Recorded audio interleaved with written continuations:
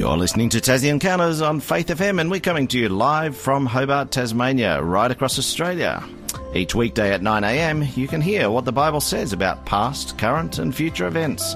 You can learn how to study the Bible more effectively. You can get to know who God is, why we're here and where we're going. And you can experience personal encounters with Jesus.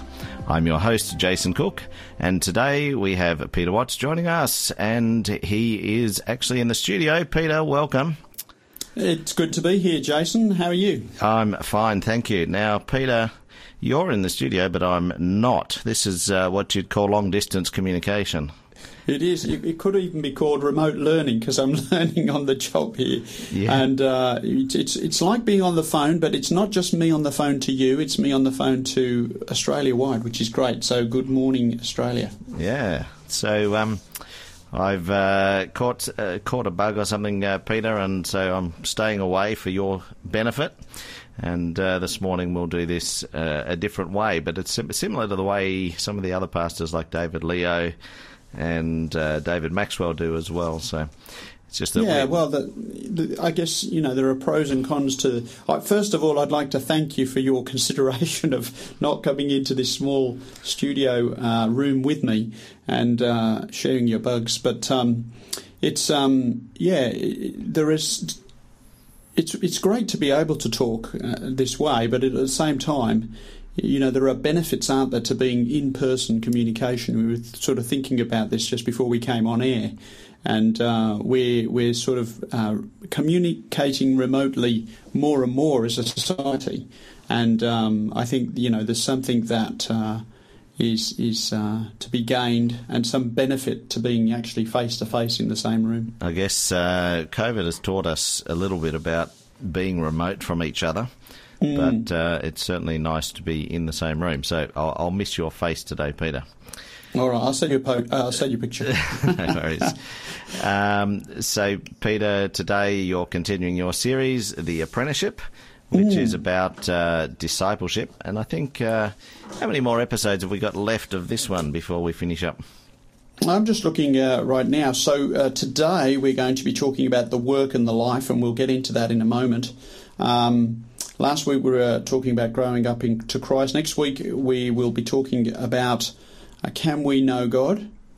And then we've got basic. So next week, 1, 2, 3, 4 more weeks to go. Yeah, okay. Four more episodes after this one. Cool. Now, if you remember, this is based on our listeners. This is based on the book Steps to Christ. And you can actually get a copy of that book if you haven't got one already. You can text in steps number 1. Text that to 0488 880 891, and we can get you a copy of this book that we've been using as the guide for our series. You can also listen to past episodes. You can catch up using the Faith FM website. That's faithfm.com.au, or you can download the Faith FM Australia app from the App Store. So, Peter, today, the work and the life. I guess it's time to start talking about today's topic. Yeah, and diving in. So, the work and the life, it's a little bit self-explanatory, but in terms of... so we're talking about being an apprentice, becoming a disciple of Christ, a follower of Christ, a learner of Him. And when we talk about this chapter or this topic of the work and the life, sometimes work has a bad reputation within the Christian faith, or at least it does, I think, in certain evangelical circles. I think in the sense that we recognise, and we've talked about this at length, I think, in previous episodes, that we recognise that we can't save ourselves. There's nothing we can do to save ourselves. We need saving from an external source. And so that's God, and that's why Jesus came into the world. He came into the world to save sinners, of whom I am chief, Paul says. But so we recognise we can't save ourselves. But then on the other hand, we sort of have to get an understanding of the fact that there is something for us to do. There is work for us to do. In fact, in the Western world, we kind of have a little bit of we've developed this notion that work is bad generally, that if I can avoid work, that's a good thing. If I can get somebody else to work for me instead, that's better. If I can get a day off, that's a good thing. And yet at the same time, if we don't have any work, then we don't have a purpose. And if we don't have a purpose, then we start to lose meaning, we start to lose contentment, we start to lose satisfaction of life. It's a very boring life if you have nothing to do. And, if you want to see a person get depressed, have them be made redundant. If we have no purpose and no meaning, it can become a very dull existence, and that's not God's plan. And even if you think back to the Garden of Eden, when God created paradise and put the first humans in it, Adam and Eve, they had work to do. They had a garden to tend and to keep. And so even before the fall, even before sin had entered their lives, God had given them work to do because they needed a purpose and a work to do. So when we're talking about that, what we're really talking about is how do we respond to God's activity in our lives. So how do we respond to what God has done? So this is not talking about the work that we need to do in order to be saved. This is the work that that God has planned for us after we've been accepted Christ and after we have accepted His plan of salvation. Yeah, for sure. And it's actually the working out of His will in our lives in many ways. And so we're talking about today the work and the life and how those two things go together. Maybe we pick it up, Jason, if you'd like to read John 1:1-4, and we'll sort of see something there. Okay, it says, "In the beginning was the Word, and the Word was with God, and the Word was God. He was in the beginning with God. All things were made through Him, and without Him nothing was made that was made. In Him was life, and the life was the light of men." Okay, so in Him was life, and the life was the light of men. So there's one more verse I'm going to read. It says, "And the light shines in the darkness, and the darkness did not comprehend it." Sometimes we find it difficult to understand the light when it comes into the world because it's so contrary to the principles and values, I guess, that the world has been driving on. And we're really talking about selfishness and selflessness. So God is selfless, and He comes to try to help us and save us and restore us to what we once were. But it says there, in Him was life, the life was the light of men. It's Jesus that turns the lights on, if you like. He helps us to see what we are, and He also helps us to see what we can become. And I think we talked in a previous episode about God wanting us to become the best version of ourselves. And the best version of ourselves is going to be God and man united. In other words, God living within us through the Spirit, and we'll talk about that. And the idea is that as we become united with God, then we're going to work out His will in our lives, and that will be for our benefit. It will be for the benefit of those around us, and it will be to the benefit of our relationship with God. And so I think this is why God wants us to learn from Him and to follow Him. So this whole series is called the Apprenticeship. And it's really about becoming a follower and a learner of Christ. And so, as the Master does, then we learn how to do that and to practice that also. And of course, this is what the other beings in the heavenly, the unfallen beings that we call angels, they're actually working in harmony with God as a natural consequence. And if you look at Hebrews 1:14. I don't know if you've got that, Jason, there. Yeah, I've got it here. It says, "Are they not all ministering spirits sent forth to minister for those who will inherit salvation?"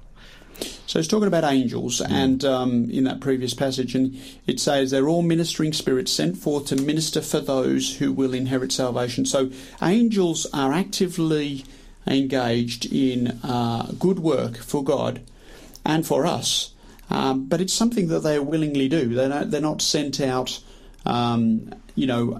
as unwilling participants. And I think that this is part of what we're going to be talking about today, is how we engaged with God in the work that he is doing, so that we are co-workers with him, not for our own salvation, but rather really for the salvation of others. We become acquainted with his desire to save others and to benefit others. And so he gives us a part to play in that.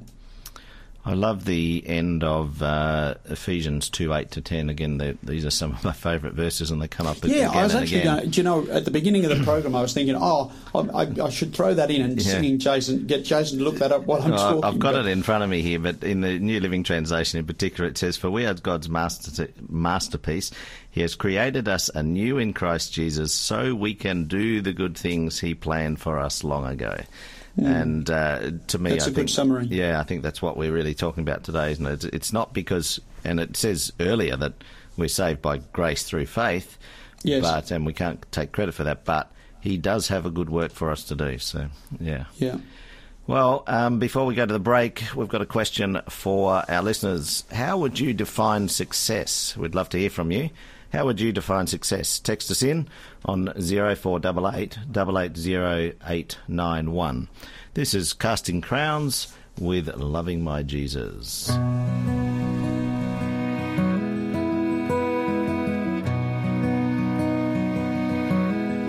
I was a wandering soul, traveling a well-worn road, a sinner so far from home, no second chance inside.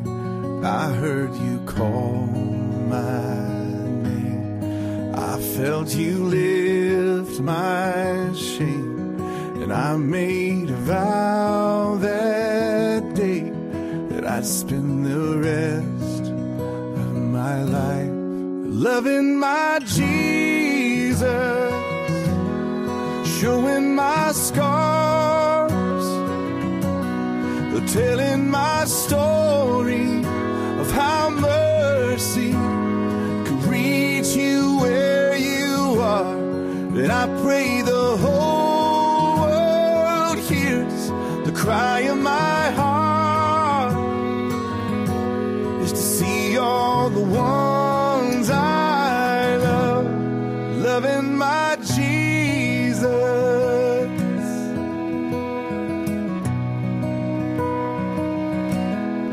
Sin tries to make you hide, whispers that same old lie, keep all your pain inside, 'cause no one will understand the last thing this lost world needs is someone I'm trying to be, the truth that has set me free is that I'm just a broken man, loving my Jesus,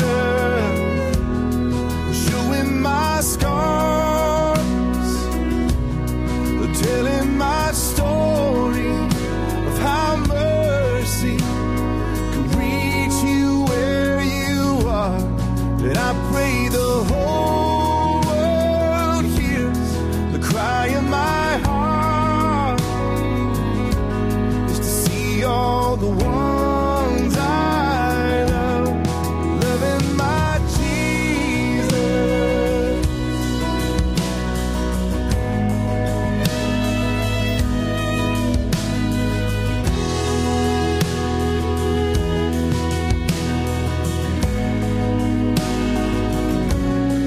When all is said and done, when my last song's been sung, I stand face to face with the one who gave all for me, made all I had to show me all that mattered most, making your great name known.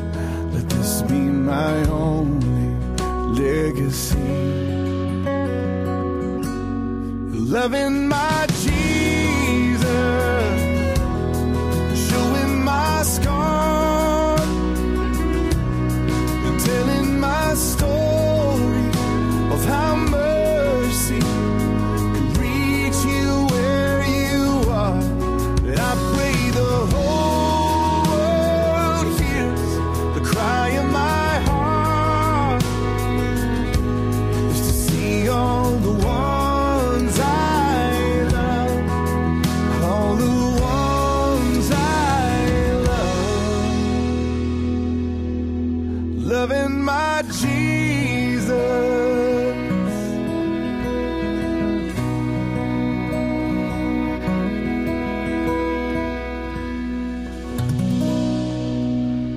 You're listening to Tassie Encounters on Faith FM, and this morning we're talking with Peter Watts on the topic of the work and the life. And before the break, we asked you a question: how would you define success? We'd love to hear from you. Text us in your answer on 0488 880 891. Now, Peter, before the break, we were talking about this grace and works. It's been a huge topic of debate and conversation in Christianity over the past 2,000 years. But we need to delve into this a little bit more, I guess. Yeah, before we went to the break, you read out Ephesians 2:8 through 10. And I think that's a wonderful passage because it's very clear. I think it's about where we put our priorities and also where we put our focus. So if we are focused on Christ and what he's done for us, then the natural consequence of that is we will become more like him. We will want to follow him. We will want to do what he does. I think many religions, one of the things that one of the reasons why this has become a contentious sort of conversation about grace and works is because so many religions of the world have taught, and even parts of Christianity in the past have taught, that in order to get God's favour, that we have to do good works, that's how we get his attention. But in actual fact, the biblical story is really that we're bankrupt of any good works. In fact, the Bible says all our righteousness is as filthy rags. And you just contemplate that sentence for a moment. It doesn't say all our bad works are as filthy rags. It says all our righteousness, all the best things we do are tainted with sin and selfishness. And so we are in desperate need of salvation, and that's what God offers us. And the good works that the Bible talks about, it's basically saying, if the Holy Spirit is working in you, if God is working in you, this is what it should look like, because God is working out his will in your life, and you'll be cooperating with God. You'll be working with him to bring glory to God and to save other people. And so that's just a natural consequence of the Spirit living in us. And we can see a little bit of that if you look at Galatians 5:22 to 23. And I might get you to read that, Jason, if you've got that open there. Yeah, I've got it. So, but the fruit of the Spirit is love, joy, peace, long-suffering, kindness, goodness, faithfulness, gentleness, self-control. Against such there is no law. And I'll just remind our listeners, these are the fruit of the Spirit that David Maxwell has been studying on Thursday's program, so you can catch up on that. And I think we're on our last one this Thursday, so that will be the self-control. So right, yeah. So there's a lot of you can dig a little deeper with David on that one, but the idea is, this is the interesting part to me. It says the fruit of the Spirit. In other words, this is what the Spirit produces. I think we talked last week or something about the apple tree produces apples because it's an apple tree, not in order to be an apple tree. Yeah, so it's not trying to prove I am an apple tree and therefore here's my apples. I love that illustration. Yeah, I'll try to remember that. Well, it's actually not mine. It's actually from Morris Venden, who by the way, just a little foreshadowing, our book offer this week is going to be by Morris Venden. But he used to say that an apple tree produces apples because it is an apple tree, never in order to be one. And so, therefore, as Christians, if we have the Holy Spirit living in us, then we're producing good works because we are Christians, not in order to be Christians. And I think that makes it fairly plain from that perspective. And one of the reasons for this, by the way, is if you go back to the very beginning of the Bible, it says that God created man in his own image after his likeness. So to some degree, we were like God in terms of the way we behaved, the characteristics that we had. And obviously when sin entered and we left the Garden of Eden, we left the paradise that God had created, then we no longer reflected that image of God perfectly. And one of the reasons Jesus came into the world is to restore the image of God in man. And so if God is behaving in a selfless manner, and at the heart of sin is selfishness, then we want to extend God's kingdom, we want to extend his influence, we want to be his representatives, and we want to live reflecting that character, so that we are once again living out the image of God in the human experience. Yeah.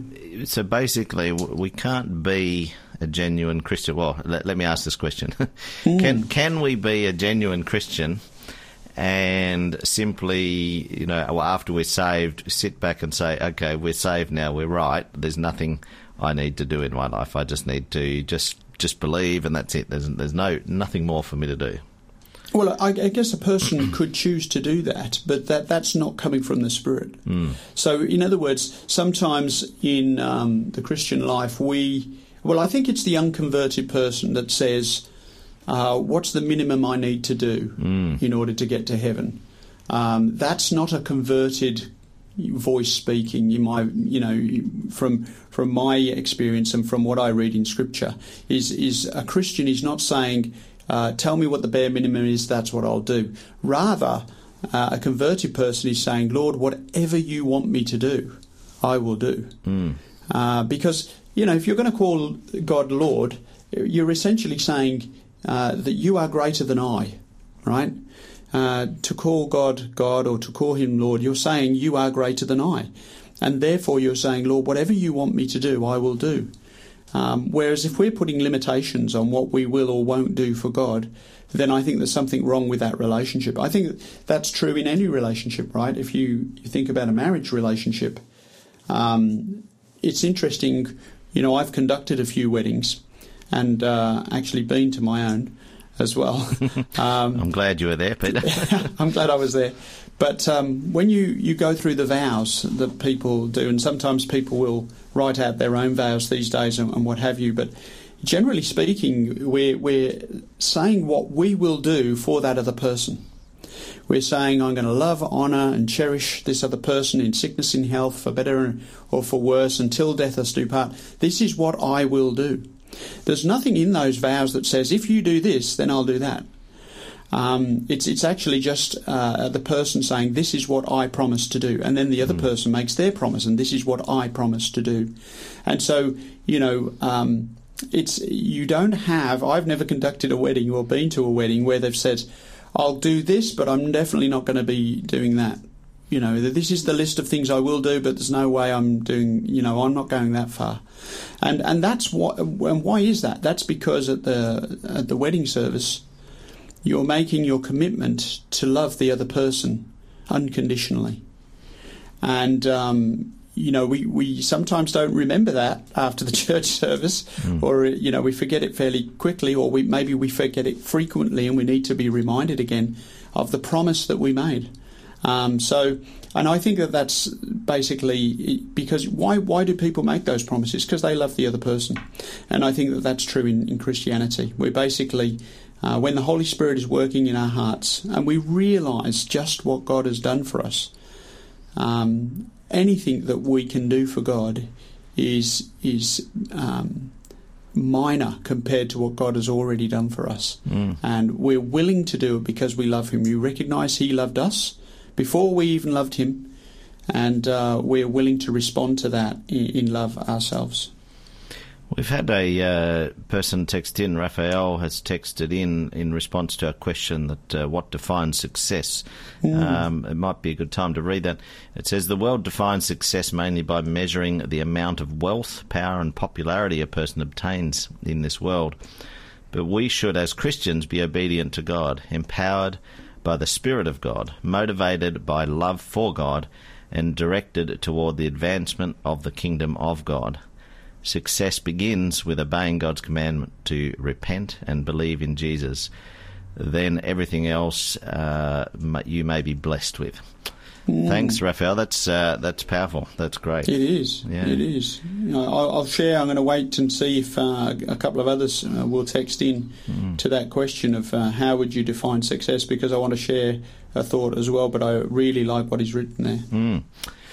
We're going to go to another break in a moment. Just want to remind our listeners, text us in, how would you define success, 0488 880891. We've got a book offer coming up, and it's called Faith That Works. In the next section, we'll give you more information about that book. It's a great book, and listen out for the code that is coming up. But right now, this is Hilary Scott and the Scott family with Stephen Curtis Chapman, The Faithful Love of Jesus.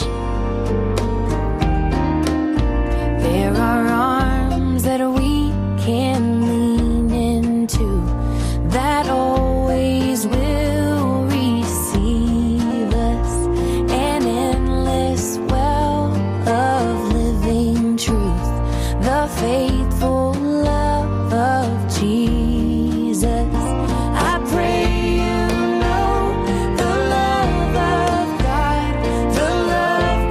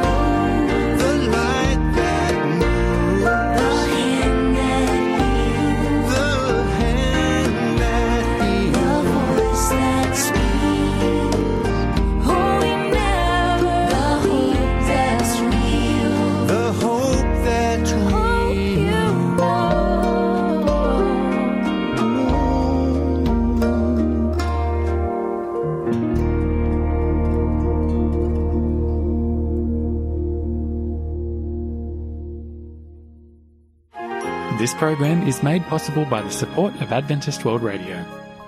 You're listening to Tassie Encounters on Faith FM, and this morning we're speaking with Peter Watt on the topic of the work and the life. Now, before the break, we had asked you a question.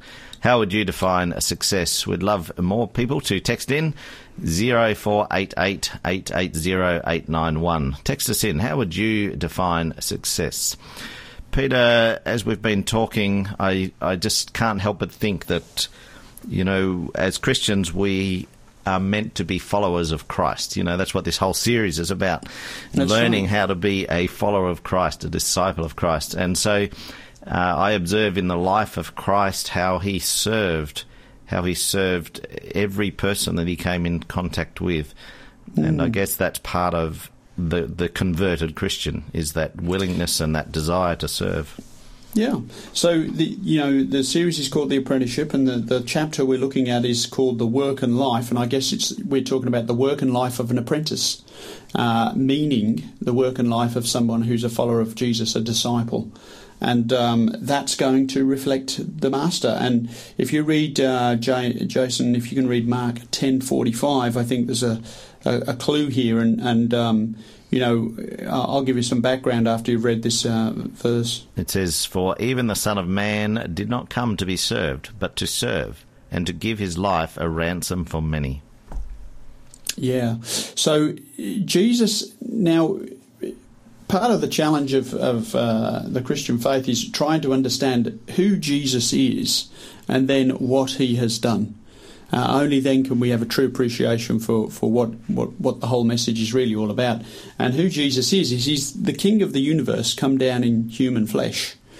And so this is the creator of the universe who then comes to earth as a man, and then he behaves in a way that you wouldn't expect necessarily the King of the universe to behave. He's so humble and so serving, and he's so self-sacrificial that we find it incredible, because he's the most powerful being in the universe. He created the whole universe, and yet he's come down and he's willing to serve his creatures. He's willing to serve humanity and give himself for that. And he said the Son of Man did not come to be served, but to serve. And so this should be our response also. It's interesting when his disciples were talking and saying, who's going to be the greatest in the kingdom? And this is how he's responding to this. And he's saying, those in the world, they sort of lord it over people, and they love to have people being servants for them. I'm the one who's being served, and it's all a very self-serving, selfish kind of existence. That attitude. And Jesus comes and turns it completely on its head, and comes and plays the part of the servant, and says, this is how it's done, this is how we should live. And if you think about it, if the Bible says that God is love, and if he's wanting to restore harmony to the universe and have that harmony continue, which is what's going to happen, when this great controversy between good and evil is over, then that's only going to happen if everybody has this sort of selfless existence where my concern is for others and not just about me. And if everybody feels that way, then everybody's going to be cared for, because there's somebody else caring for everybody else. And so he's calling us to serve just as he served. It's kind of when I talked before in the radio program, and maybe there are people who are listening who haven't heard my voice before, but I used to be an atheist till my mid-20s, and lived a very selfish existence. And then I was confronted with the reality of who God was, and then the claims that he makes on my life that you can read about in the Bible. And somebody once said that the challenge for the natural man is to become spiritual, but the challenge for the spiritual man is to become natural. And what they meant by that was that as a natural person, as a selfish person, the challenge for me is to let that go and become a spiritual person. But then the challenge for the spiritual person is to allow that spirituality become a natural outworking in the life. Because, when we're talking about being an apprentice, when we're talking about being a disciple of Jesus, there is a learning process. There is a day-by-day learning, hopefully, of finding out what the principles of the kingdom of God are and allowing God to influence us, allowing God to feed us through his word, and allowing and then being willing to follow his lead. And so, I think that as spiritual people who want to serve God, we have to allow God to change us and to fill us with the Spirit so that our natural inclination is to do the will of God. Our natural inclination is to serve, is to act in a selfless way as opposed to a selfish way. There's another passage of Scripture I'd like you to read, Jason. It's Matthew 5:14 to 16, and this is quite early in the Sermon on the Mount. Jesus gave this famous sermon that lasts about 3 chapters in Matthew, and it's called the Sermon on the Mount, and he's talking to a large crowd of people. But he says something interesting in Matthew 5:14 to 16. He says, "You are the light of the world. A city that is set on a hill cannot be hidden. Nor do they light a lamp and put it under a basket, but on a lampstand, and it gives light to all who are in the house. Let your light so shine before men that they may see your good works and glorify your Father in heaven." It's that verse 16 that really intrigues me. He says, Jesus says, "Let your light so shine before men," which is kind of interesting. So what's another word for let there? Make or... Not make so much. I would say allow, yeah. Permit. Let your light shine. So he could have said, make your light so shine. But then, that would mean that you're probably the source of the light. Yeah. Where it says, let your light so shine. And he actually gives some examples there, which you read out. You don't light a lamp and then put a basket over the top of it. Because then you can't actually see the light that you've lit. And he says, let your light so shine. He says you are the light of the world, but we know that that's true only because God is living within us. So, for instance, Jesus also says in the Gospels, I am the light of the world. So we can understand how Jesus is the light of the world. But if the Holy Spirit, if the presence of Christ is dwelling in us through the power of the Holy Spirit, then we become the light of the world. And he says, let your light shine. In other words, don't obscure the light. Don't prevent the light from shining. Let that light shine.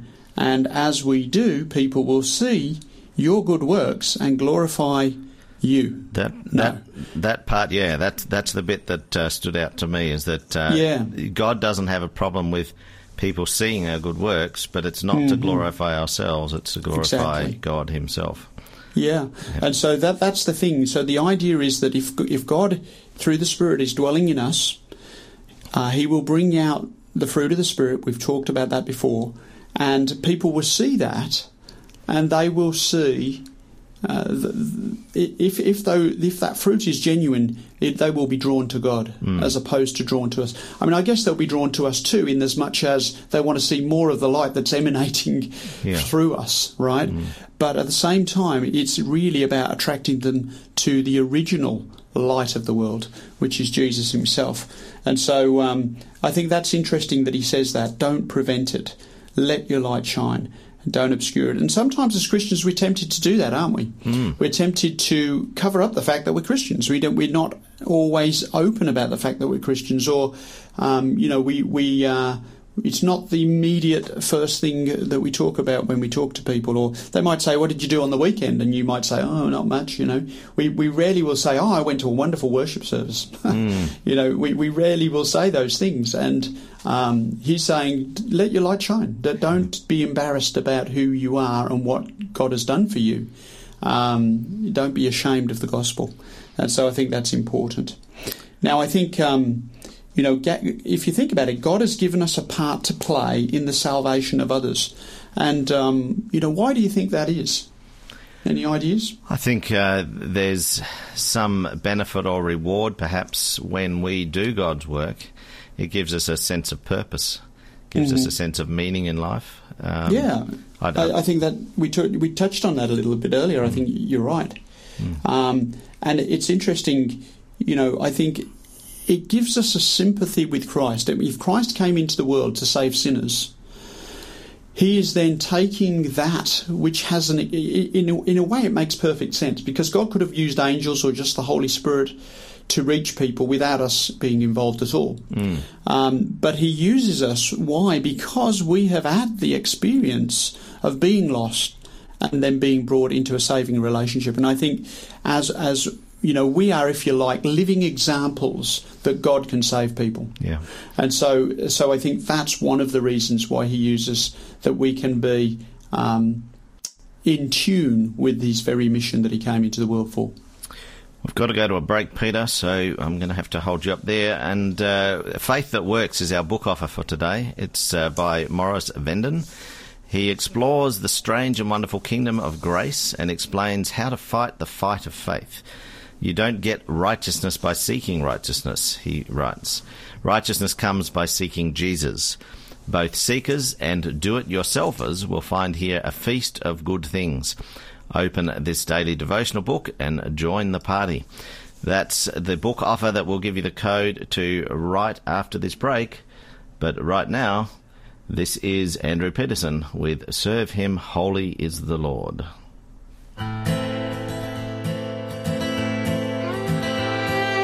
High this mountain, broad this sea, still my sin ran deeper. Grave offense my soul did wreak against creation's keeper. But see what power so fell and fair has stayed his holy justice. God himself all hell did bear. How great his love for us is. So serve him, oh serve him, he who brings the morning. Oh serve him, only serve him, he who brings the morning.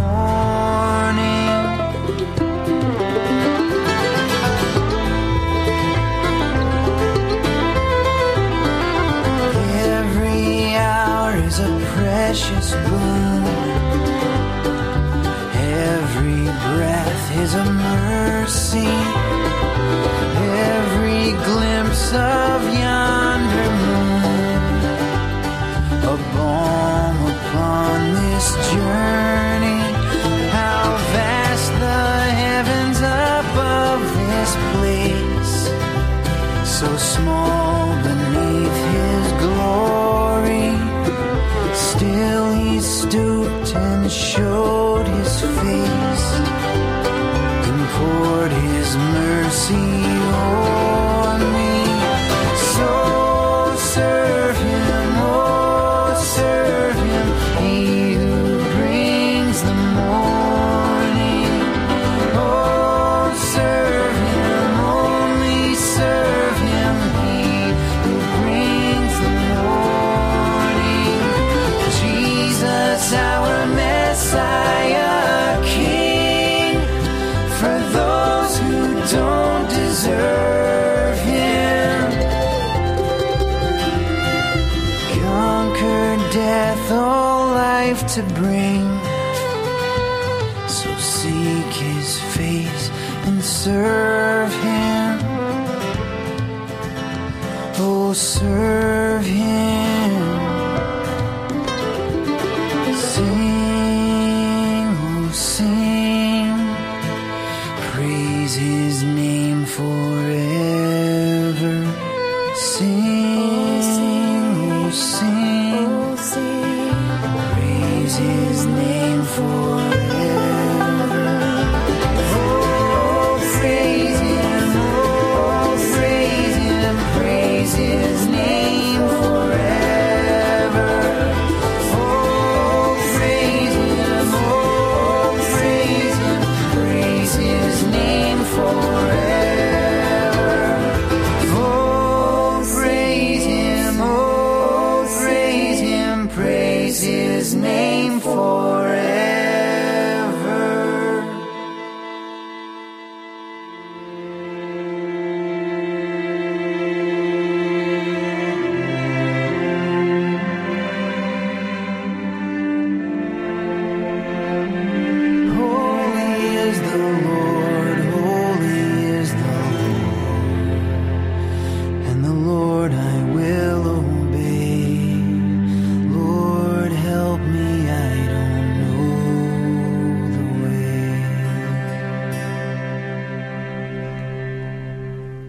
You're listening to Tassie Encounters on Faith FM, and before the break we promised our code to our book giveaway today.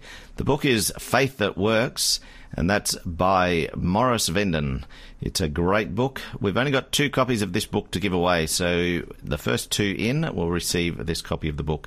Text in steps number 8 to 0488 880891. That's steps number 8, no spaces, 0488 880891. Peter, we're in our wrap-up time. We've got about 6 minutes or so to finish up. So how would you like to do that today? All right, well, first of all, somebody might be listening to our program today and thinking, well, I just don't feel like living a selfless life. I don't feel like serving, and it just seems too hard, what's in it for me kind of thing. And I think that recognising that this is episode 9 in a series that we're talking about the apprenticeship, how to become a disciple of Christ. And I think that what I would want to say is God wants us to come to him just as we are. He doesn't want us to put all these conditions and saying, oh, you've got to be like this, you've got to be like... Not at all. What we're talking about here is how the Christian life develops over time and how we learn and grow through becoming a disciple of Christ. So just bear that in mind as we are talking. And we've talked about, Jesus came as a servant, and that's how he wants us to live on this life. It's interesting, a few years ago, BBC had an article on their news website that I saw, and it was talking about happiness. Everybody's looking for happiness. Just about everybody wants to be happy. And how is happiness achieved? And it's interesting because they did some research, and they discovered that what makes people happy is giving and serving. Which is quite remarkable because, of course, that's precisely really what Jesus is trying to get us to do. That's what God is. God is giving and serving, and he wants us to be in his image of giving and serving. I think you've got a Bible verse there, a Bible passage, I should say, Philippians 2, 12 through 15, if you'd like to read that, Jason. It says, "Therefore, my beloved, as you have always obeyed, not as in my presence only, but now much more in my absence, work out your own salvation with fear and trembling. For it is God who works in you, both to will and to do his good pleasure. Do all things without complaining and disputing, that you may become blameless and harmless children of God, without fault in the midst of a crooked and perverse generation, among whom you shine as lights in the world." All right, so that passage there, goes along beautifully with what Jesus was talking about in "Let Your Light Shine."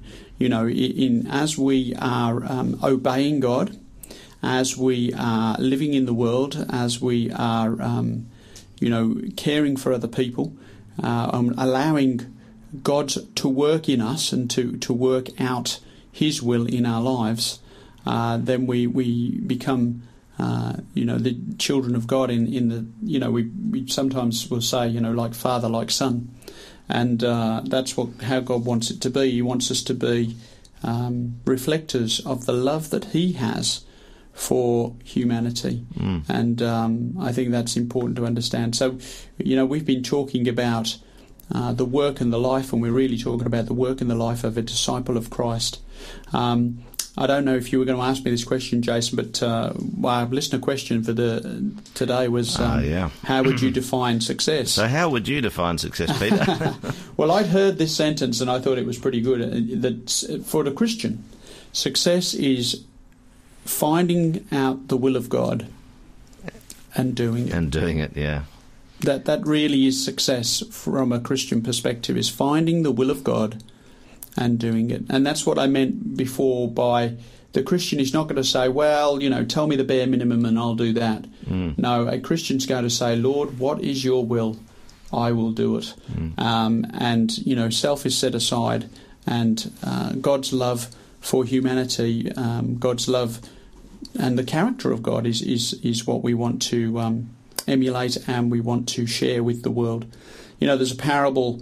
Some people might say, well, I can't really do a lot for God. I don't have, sometimes we make the mistake of thinking, yes, I could do this, but there's somebody else who can do it better than I can. Yeah. Right? and that's always going to be the case, by the way. First and foremost, Jesus can always do things better than we can, right? So there's always going to be someone who can do it better than you. But the point here is, what have you got? What has God given you? What do you have that you can share with somebody else? And it might just be an encouraging word. It might be a smile. It might be a helping hand. What is it that we have that we can share with somebody else?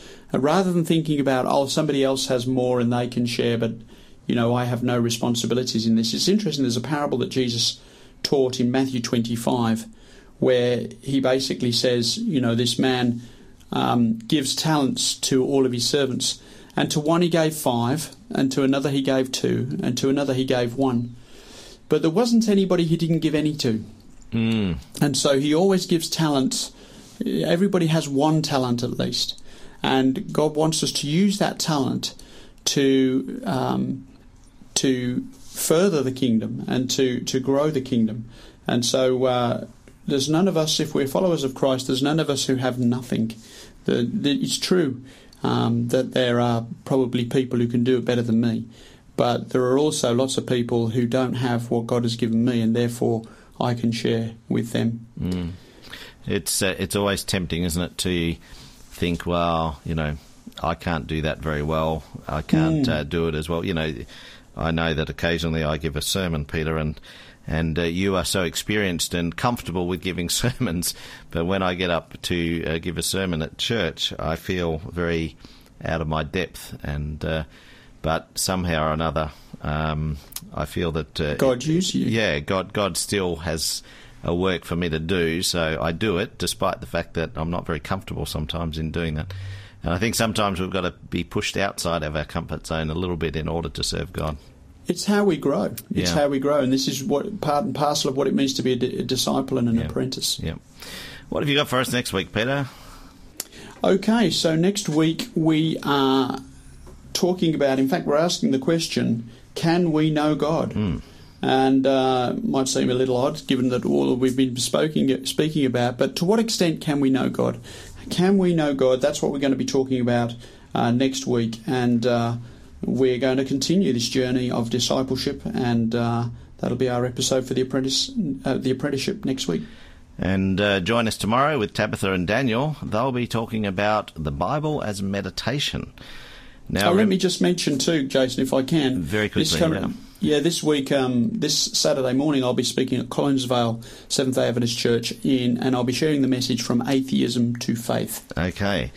And Steps 8 is our code for today, so do remember that. Thank you, Peter. We have to go now. I think, we're out of time. So we will talk to you again next week. This is Arise. Wherever you are, have a great day. Thanks for joining us. From distant lands and across the seas, God called us together as a family. In breaking of bread and daily fellowship, in doctrine and prayer we became equipped. Arise, shine, for your light is come, and the glory of the Lord is risen upon thee. Now is the time to live for God's kingdom, to heal the broken hearts and set the captives free.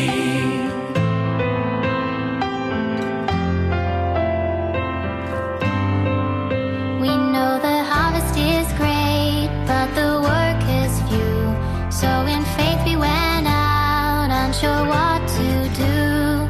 United by the Spirit and a single goal, to share the gospel and to save lost souls. Arise, shine, for your light is come, and the glory of the Lord is risen upon thee.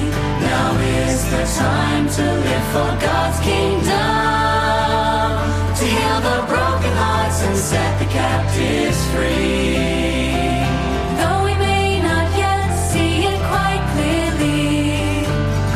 Worked in us ever patiently through the struggles and the victory.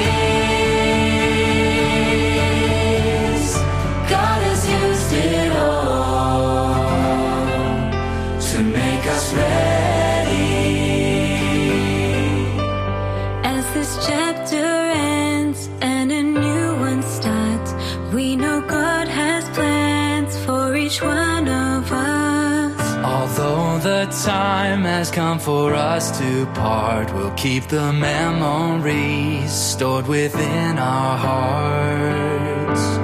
Arise, shine, for your light is come, and the glory of the Lord is risen upon thee. Now is the time to live for God's kingdom, to heal the broken hearts and set the captives free. To heal the broken hearts and set the captives free.